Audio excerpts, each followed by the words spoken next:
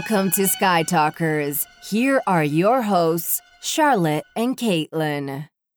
Hello, and welcome to Sky Talkers. I'm your host, Charlotte. Hey, everyone. I am your other host, Caitlin, and welcome to our second Resistance review, where we are talking about the second episode, The Triple Dark. The Triple Dark. I want to say just Triple Dark, but it's The Triple Dark. I think it's such a cool name. I love it. Yeah, it's so ominous. Yes, very ominous. Mm-hmm. So this episode aired on October 24th. It was directed by Sergio Paez. I would say Paez. Sergio Paez. And it was written by Kevin Burke and Chris Wyatt. And this is a good episode. I generally think it was a good episode. I think I liked the premiere better. Yeah, me too. The premiere is also 40 minutes. You got to do a lot in the premiere, so I don't think that's a bad for the second episode. Yeah, I think I watched this episode. So Caitlin and I both have like Xfinity On Demand and Disney Now, and we were able to watch the first 3 episodes right at the premiere. So we're not really watching this in real time. And I watched this episode immediately after the premiere, and I was a little like, oh, okay, here we go. Because honestly, not very much can be done in the second episode to like advance the story. Like nothing drastic is going to happen in the second episode of like the beginning of a series. Mm-hmm. But I watched it again recently, and I think it's a great little episode. I really like the storm and everything. We'll get into all this, but I genuinely think it was a pretty good episode. I was surprised when I revisited it that I liked it more. Yeah, it was definitely better the second time I watched it, which is true for all Star Wars, honestly. Yes. I feel like that's like a theme that we're coming to. Is that going to be our new slogan? Watch it again, comma, yeah, Star maybe. Wars. Watch it again, comma, Star Wars.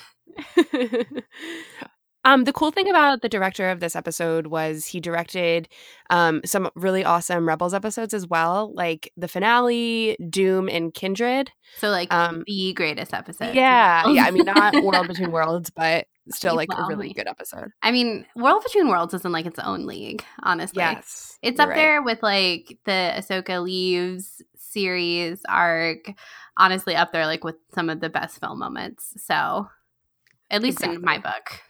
Yeah, and I think the finale is up there. The finale of Rebels is like amazing, and the fact that he also directed it's great. Yeah. So good to see that they're bringing in their like top directors. Welcome back, Sergio. Glad to have you. Exactly. So should we dive right into it? Yeah, let's. So in part 1, we're going to do our highs and lows. Part 2 is going to be story.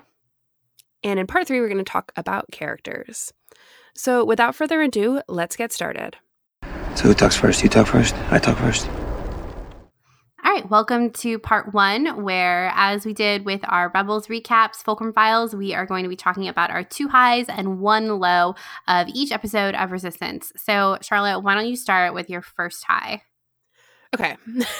My first high is I think BB-8 is the cutest thing ever, and I just will never tire of him rolling around and being adorable, and he's great. I just love him. And that's my high because anytime BB-8 is there, you can count on him to casually save the day. He's not like R2 where he's kind of snarky. Like BB-8 is just like so loving and adorable and amazing. Yeah, that's my high. Yeah, I really like that we got a lot more BB-8 action in this episode. What I found myself thinking about is like the relative size of BB-8 to like other characters, because particularly when I think it was toward the end of the episode when Kaz grabs BB-8, and he seems like so much smaller than what we see in The Force Awakens when BB-8 falls on top of Finn in the Falcon. Mm-hmm. Like BB-8 just seems like massive. Well, I remember that being a thing. Like in Forces of Destiny, there's a shot of Rey like casually picking up BB-8.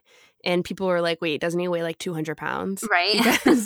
Because the way he fell on Finn was like, oh my God. Well, yeah. I think the way Resistance has him is like somewhere in between that. Yeah. Where he weighs like nothing and he weighs something. He weighs like average amount. He weighs whatever the story calls for. Exactly. I would assume that BB-8 weighs like 25 to 30 pounds, like a small dog. I would say like 70, honestly.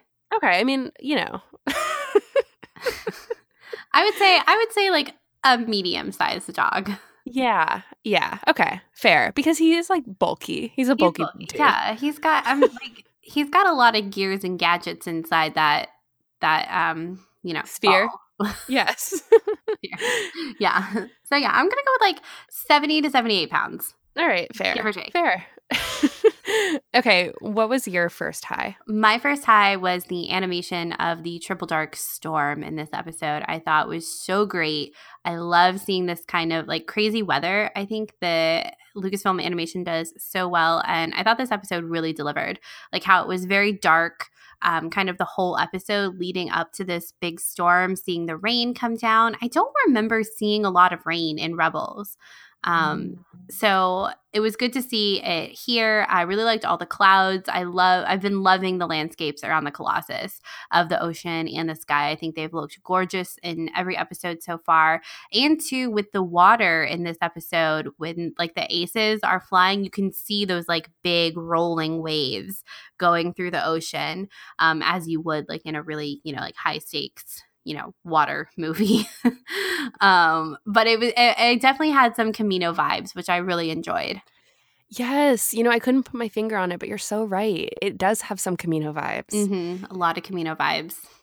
I have to agree with you. My second high was the fact that it was like, I liked the action-packed part of this episode, and I thought the animation design was so beautiful. I think one of my favorite shots was when one of the ships crashes into the water, and you get this almost slow build of a wave crashing up, and it was beautiful because it fits the style of the animation so well. Like, it wasn't too realistic. And I appreciate that because we're watching a cartoon and I like to be reminded of that sometimes. Like, I don't know. I thought it was just gorgeous.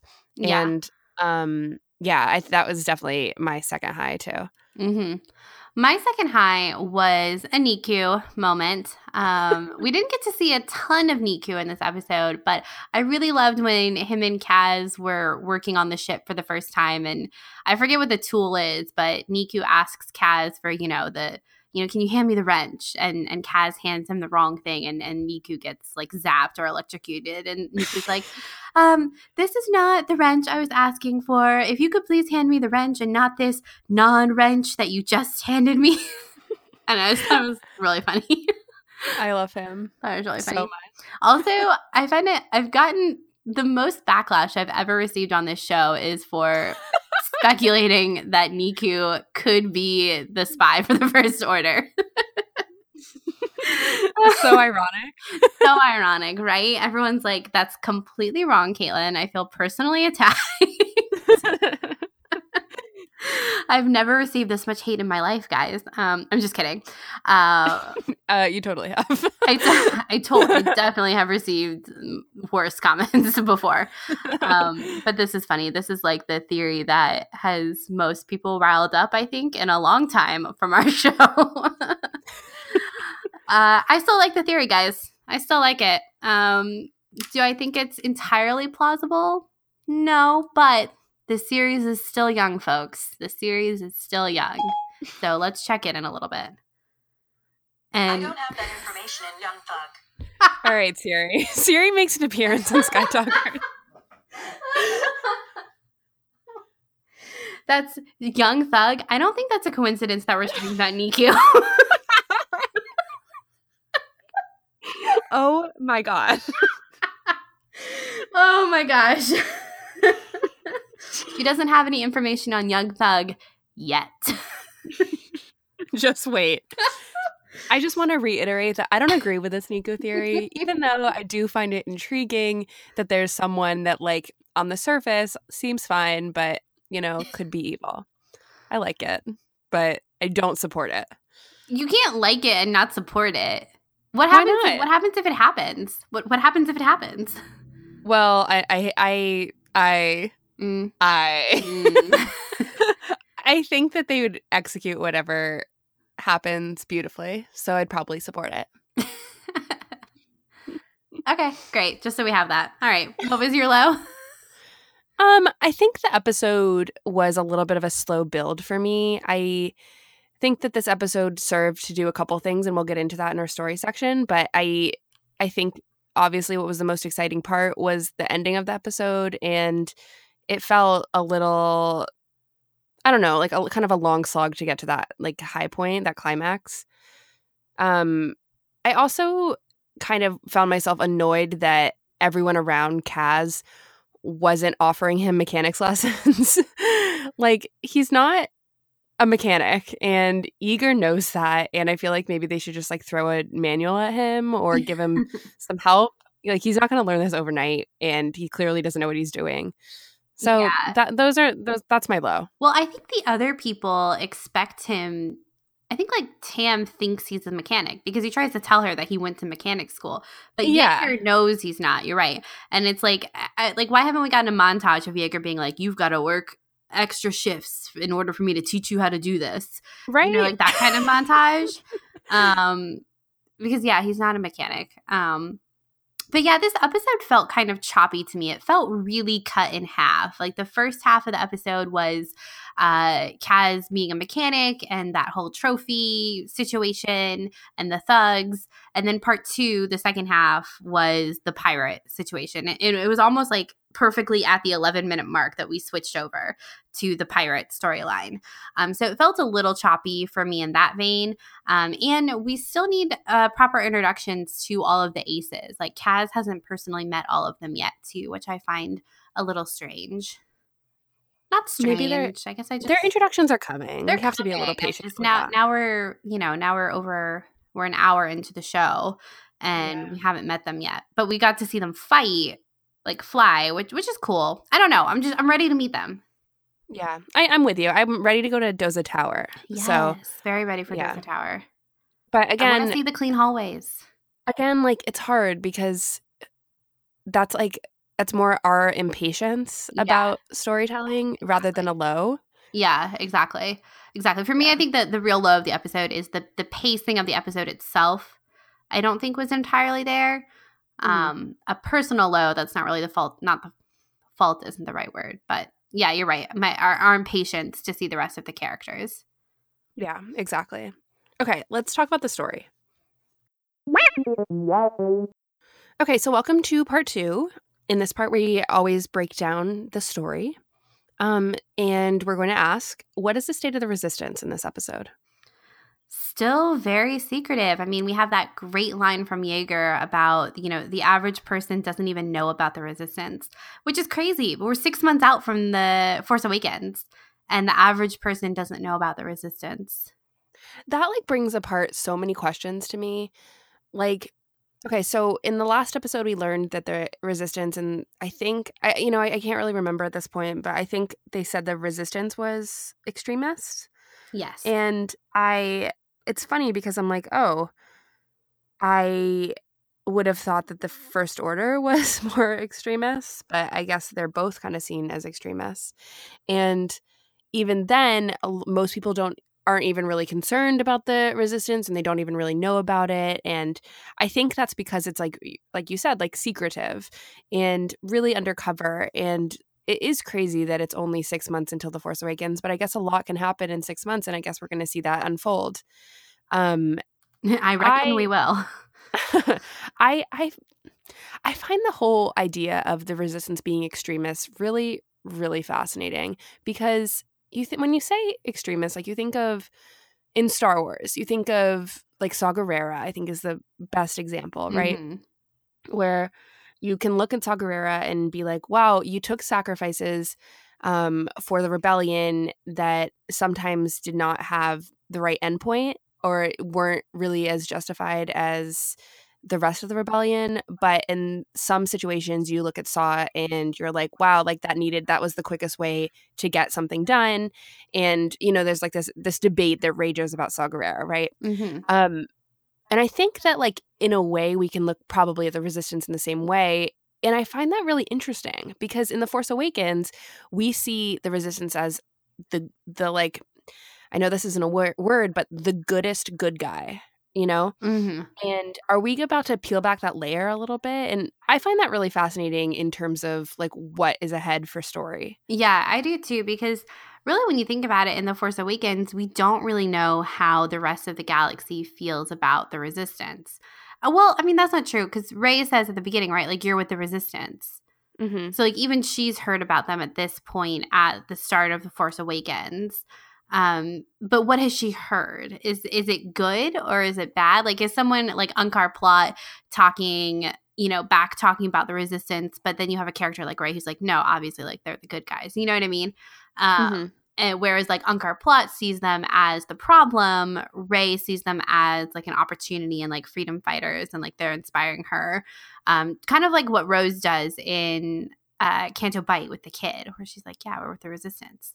So like, how does that change? I guess what changes, what I would say probably changes, is that people find out what the First Order has been doing, because I bet the First Order is just like they've got, like their puppet heads in place right now who are making nice with the rest of like the Hosnian Prime people right now, but they've secretly got like people like Phasma going out and doing all of this bad stuff, and then soon that's going to come to light.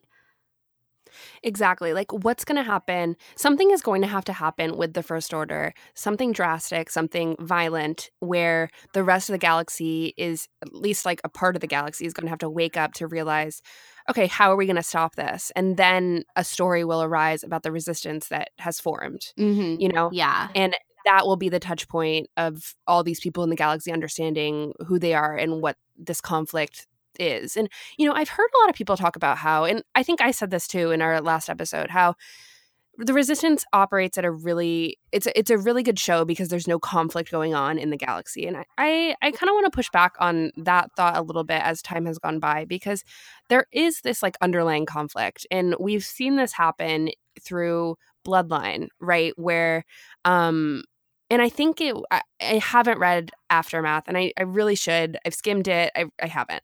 But I know that there is this political conflict that's happening with Mon Mothma and, the Imperial Loyalists. And conflict is a weird word because I think that there is a conflict going on right now, and we will see that happen. I think that because Kaz is an undercover spy and therefore far removed from the politics of it, I definitely see with the fact that this episode ended with Phasma, more of this like central conflict really coming into play. Mm-hmm. Well, everything is brewing right now. Yes, like we're right. Like if Star Wars politics were a pot of boiling water, we're just now seeing the bubbles start to form. Like, we're right before the simmer.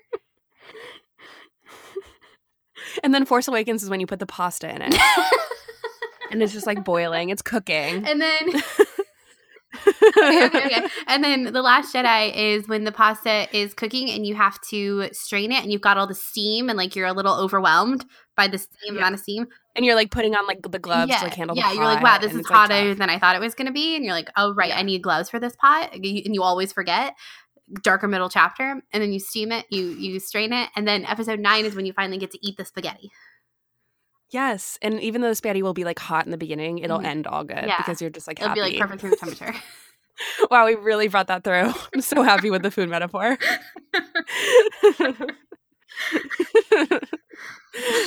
I'm here for these food metaphors. That's all I could think of is Forrest Gump. Like, life is like a box of chocolates. Star Wars is like a pot of boiling water.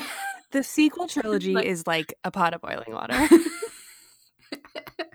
Amazing. All right. Yeah. So everything is we're at simmering stage right now. We're like, okay. So we're like just before simmering. We're like seconds before simmering. If we want to be super precise, like, because water boils at 212 degrees, right? So I would say we're at like 190 degrees right now. Yeah, but we're really cooking up there. Yeah, like we're getting close. Like every episode is like like 191. Mm-hmm. I would say totally. The premiere episode is like 189, and then this episode is 190, and we're moving up. Yes. Wow, great. Okay, so I think this episode served a purpose to kind of the audience went into this episode being like, okay, so like what's Kaz's spy mission going to look like? And I think this episode answered that question where it was, well, there's going to be it totally did, because it's like there's going to be, I think that we're probably going to get these smaller segmented, animation friendly obstacles that Kaz is going to have to overcome in order for us to get even closer to him infiltrating and being like the best spy he possibly can be.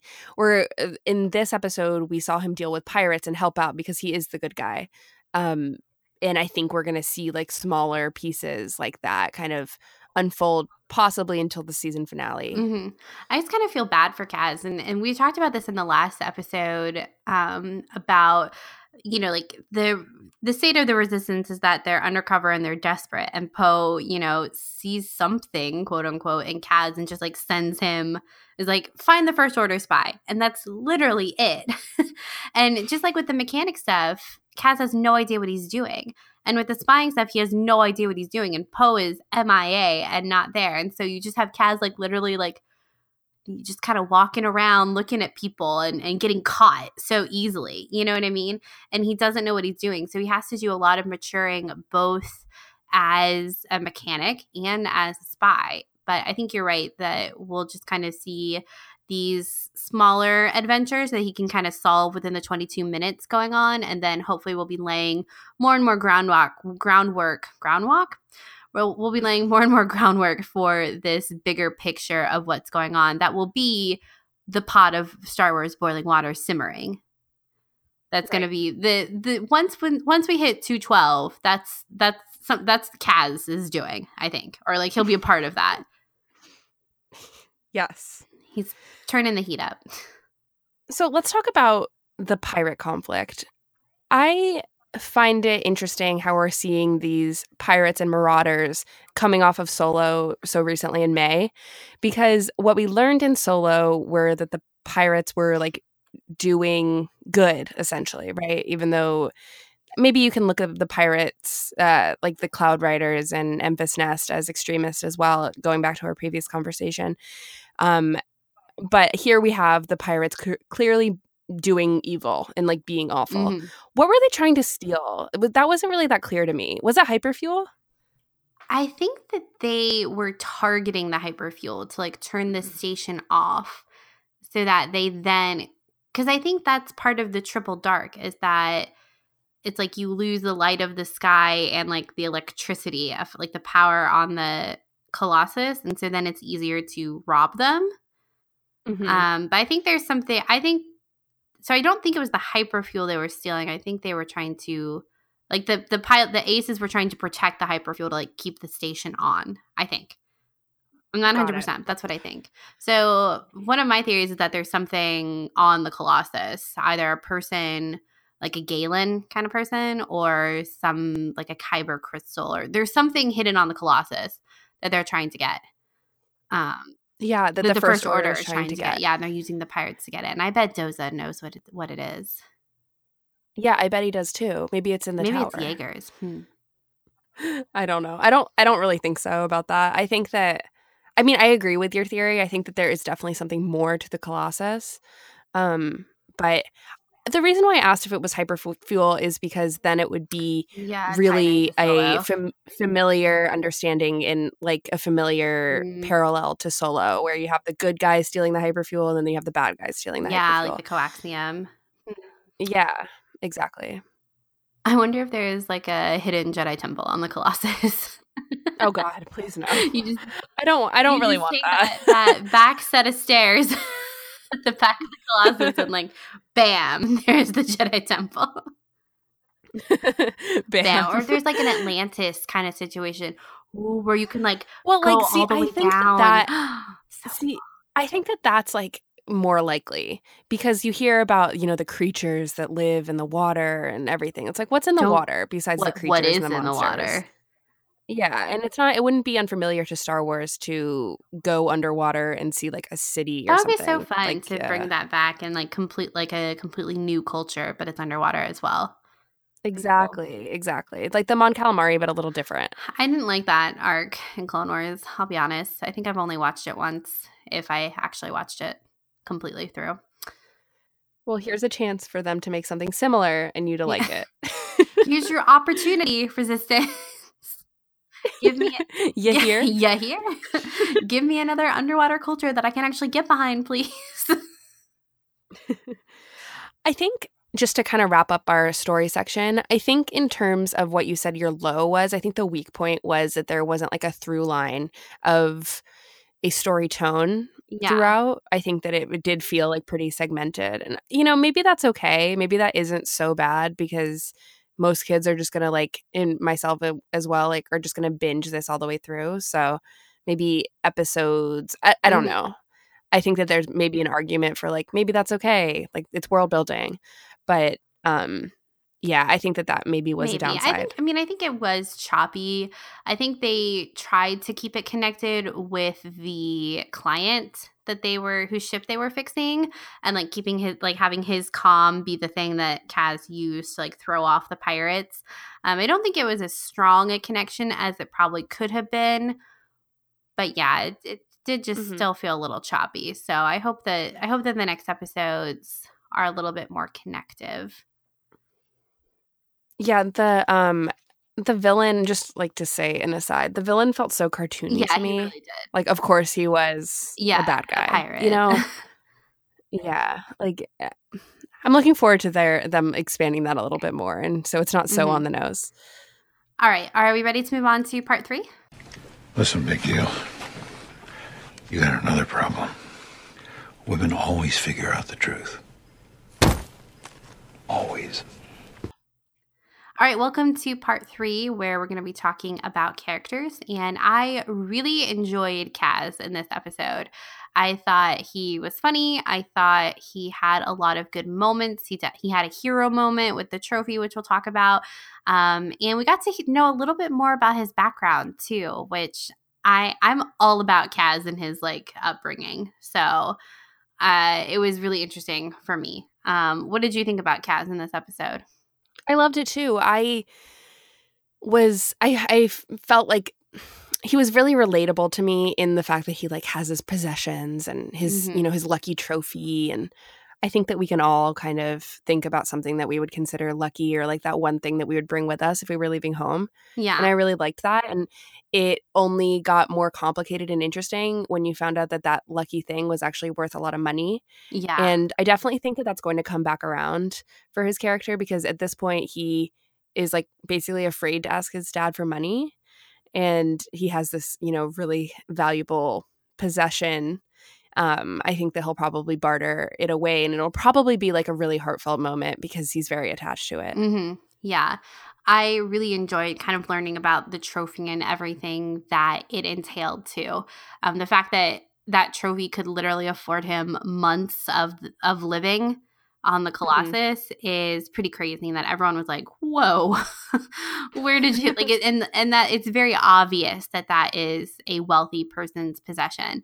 And it's a trophy too. It's not like something that he earned and bought. It was something that was just like given to him for winning this race. I mean, he earned it. He earned it, but like it's a trophy. It's not right. I don't know. I think about all the trophies I've gotten in my life. They've been few and far between, but nothing that could like guarantee I could live for a couple months. Right. Like pay my living expenses. And obviously like the bartering system is very different in Star Wars than it is in the real world. But I thought that was really interesting. I'm excited to see how Kaz's social status comes into play in this show.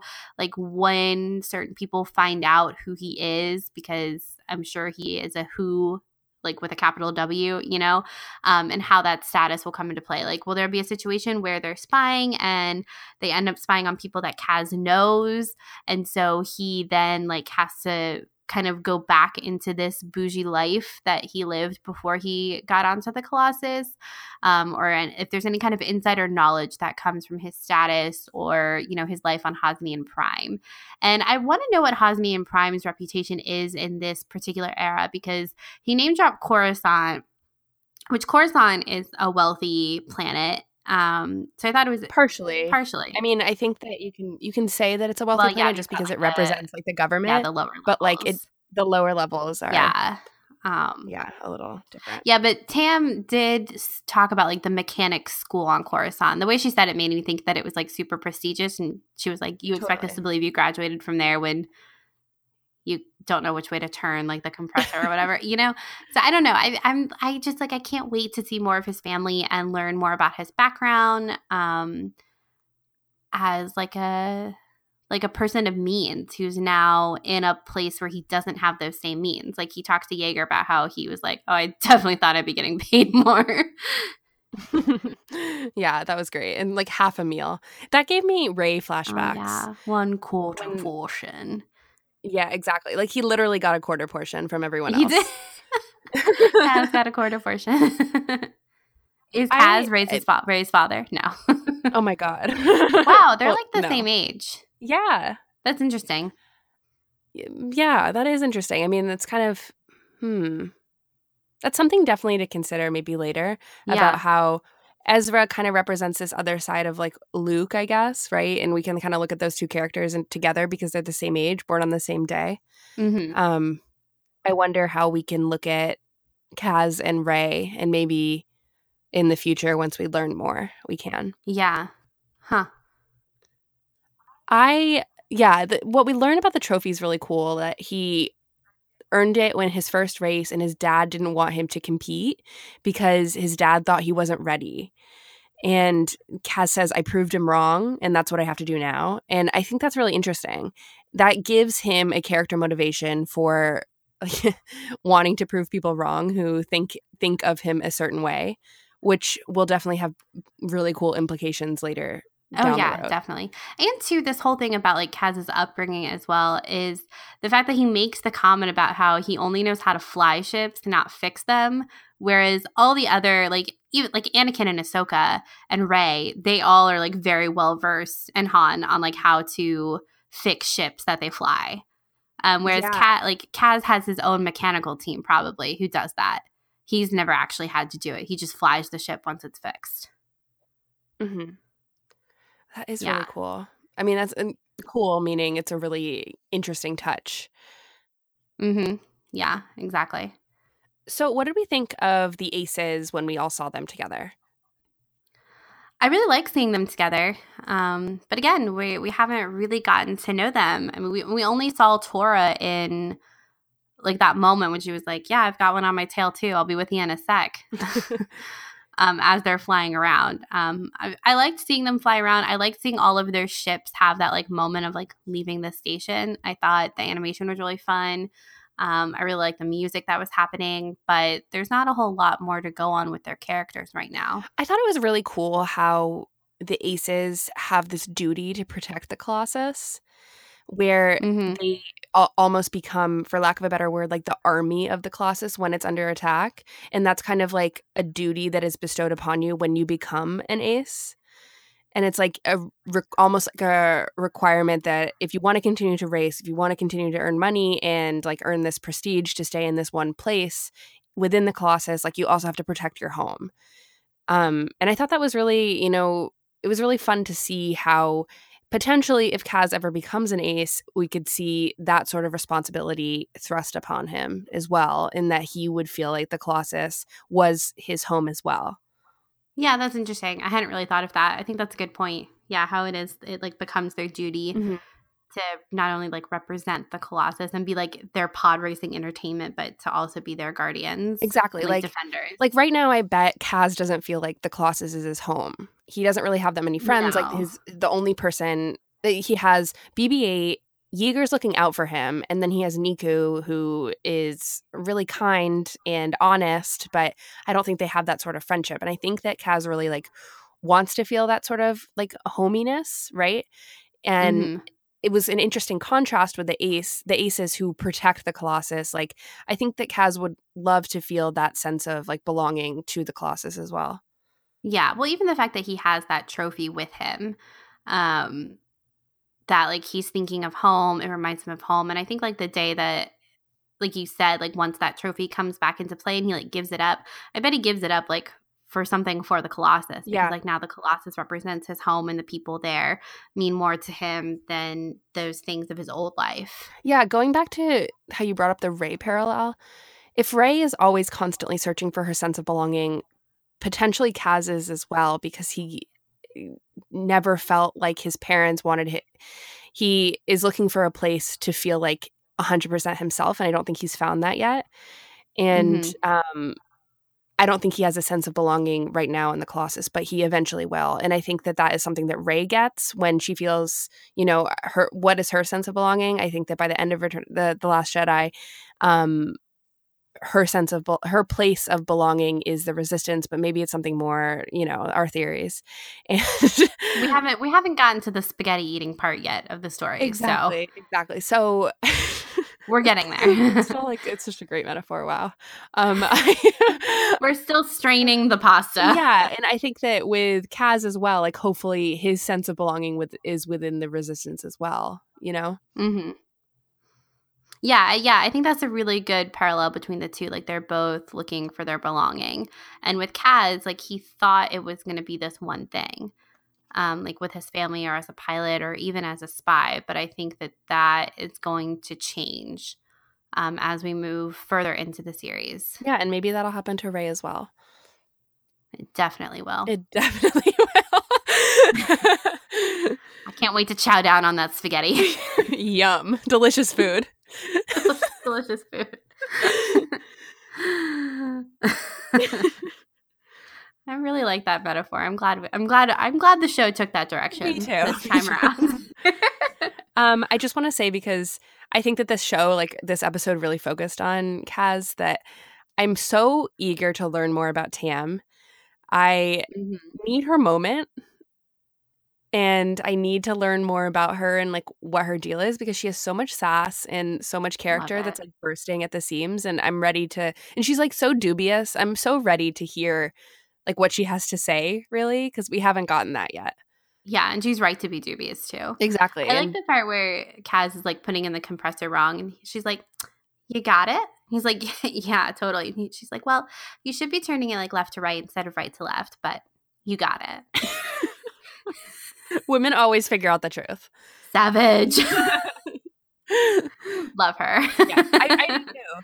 And I was listening to Jonah Marie and her moms on the Geeky Bubble podcast, and Jonah was saying that she ships Tam and Kaz, and the ship name is oh my god, what is it? I think it's Kazam. Yeah. Kazam. I think I ship them just for the ship name. Right? I mean, I think I ship them too. I don't have any set ships yet. Me neither, but I think that name is unreal. So. Right? The name is unreal. I'd get behind it just for the name, even if I didn't support the ship. Exactly. Gosh. All right. Well, we were going to end with talking about parting theories. And I kind of already talked about my biggest one, which was about there being something else hidden on the Colossus. It's just a matter of what it is or who it is. I think it'd be interesting if it's a who. What if it's Niku? Okay. We get it, Caitlin. We kind of already talked about my theory, though. So what is your parting theory? Okay. So I know you care so little about this, but so basically with the ending at the First Order, and you see Phasma, come out of the shadows, and her voice, first off, Gwendolyn Christie did such a great job voice acting. Did you not feel her presence when she spoke? I was shook. Yeah, me too. And okay, so then that got me thinking, because in the last episode we talked about how Phasma is going to be our First Order villain, because she is, right? She doesn't have a lot to do in the films, but she will have a lot to do, I think, in the series, because they can do a lot with her, because she isn't Kylo Ren, she isn't Snoke, she has her own battalion, she's a captain. Yes. I also want to propose this other thing, where I think that we all know that Kylo Ren is going to show up, and we talked about that in our last episode, but wouldn't it be interesting if we saw a glimpse of the Knights of Ren? And I don't think that this is going to happen. If it does happen, I don't think it will happen soon. I think it might happen in the lead up to episode 9. But that's kind of my wild theory, is that we will see maybe 1 or 2 Knights of Ren in the same way that we saw the Inquisitors in Rebels, because I think that they kind of might share the same function as the Inquisitors, and it would be really cool to see that kind of as a reveal going into episode 9. Yeah, Knights of Ren I'm not shy about this. They're very low on my priority list. I don't even want them in episode 9, honestly. I would be totally okay with them in Resistance, though. I think that's the perfect place for the Knights of Ren, honestly, now that you've said it, to just have them here instead of in episode 9. Because they haven't been in the last 2 movies. They were barely mentioned in The Last Jedi. Like, I don't want to take away time from the characters that we do know by having them in episode 9. I don't want it. And they've announced so many new characters for episode 9. Like, I honestly get a little anxious about my like minute count with my faves in episode 9. Me too. But like, it works so well. It works so well for the Knights of Ren to be here in Resistance. I'm totally okay with them being the big bad, being part of the big bad. And then that's where we get that Kylo introduction. I can get behind that. Yeah. I think it's a good theory. I hope this theory is true. And like, then we could see there would be some sense of like uncertainty with could the Resistance kill this Knight of Ren? Like, is that even possible? And if that Knight of Ren dies, like it's possible that the Knight of Ren dies, and then like in episode 9, we wouldn't even think of like they're lost. Do you know what I mean? Yeah, exactly. Like they're expendable in a way. They are, because they are. Yeah, they are expendable, like by nature. By the fact that they're nameless, faceless, movieless. I mean, they're somewhat faceless, right? Like in that flashback from Rey, like we do get a couple. Wouldn't it be cool if like then we could identify like Yeah. I don't know. I'm cool. kind of following It'd be this. cool. It'd be cool. I think we'd kind of freak out over I that. think we'd and freak think out. about how I cool mean, it would be. I freak out over most of those like kind of Easter eggs, so I know I would. But yeah, I'm totally okay with them being major players in Resistance. I think that'd be really cool. And a way to bring in that Force side of things. Like, how can someone like Kaz overcome a dark side user? And I want to see him do that. I think that would be really cool to play with those kinds of themes. And when it's to have like someone who's not a Force user overcome a dark sider, I think would be really cool. Mm-hmm. So, Totally. Yeah, I'm for this theory. Great. I'm happy to hear that. Yeah, me too. See how I support your theories? It's a really beautiful thing when you support my theories, but I don't have to support yours. All right. It's like this great friendship we have going here. Well, with that, I think we're going to wrap up this episode. I'm going to go start making my Google Doc for like why Niku is the First Order and maybe like that Darth Jar Jar video. Yes. I know I said that the Niku wasn't like Darth Jar Jar, but it kind of is like Darth Jar Jar. Yeah. And, you know, Darth Jar Jar is like extremely convincing. And, you know, you can make a really convincing Google Doc too. Yeah. Just wait, guys. It's going to come at you in PowerPoint form. Oh, God. Google slide. I'm going to have like a Google Hangout where I'm going to present it. There's going to be 7 people at the Google Hangout. It's going to be great. Uber conference. Oh my gosh. Maybe a Skype sesh. All right. Well, I need to leave to go start prep work. But thank you guys so much for listening. We hope you enjoyed this episode. Let us know what other food metaphors you'd like for us to like create around Star Wars, because we had a lot of fun with that this episode. But if you want to find us on Twitter, you can head over to @SkyTalkersPod or @Clarity is Charlotte's or @Caitlin Plusher is mine.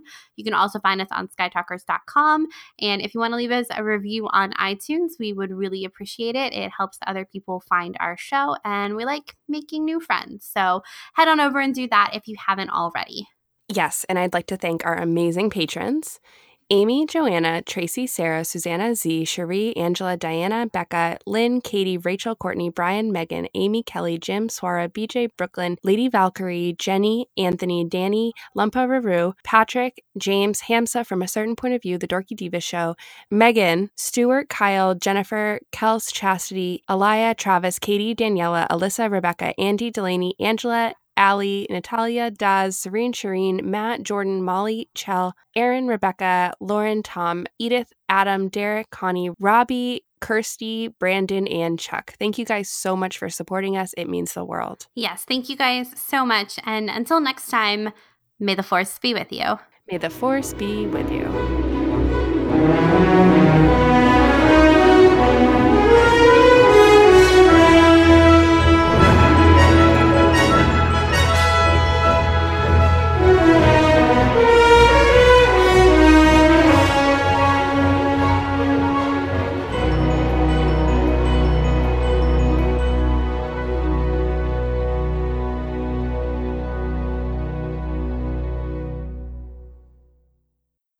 Sky Talkers is a member of the Star Wars Escape Pods Network.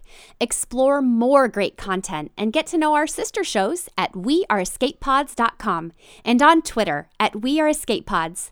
The Star Wars Escape Pods Network, promoting positivity in fandom.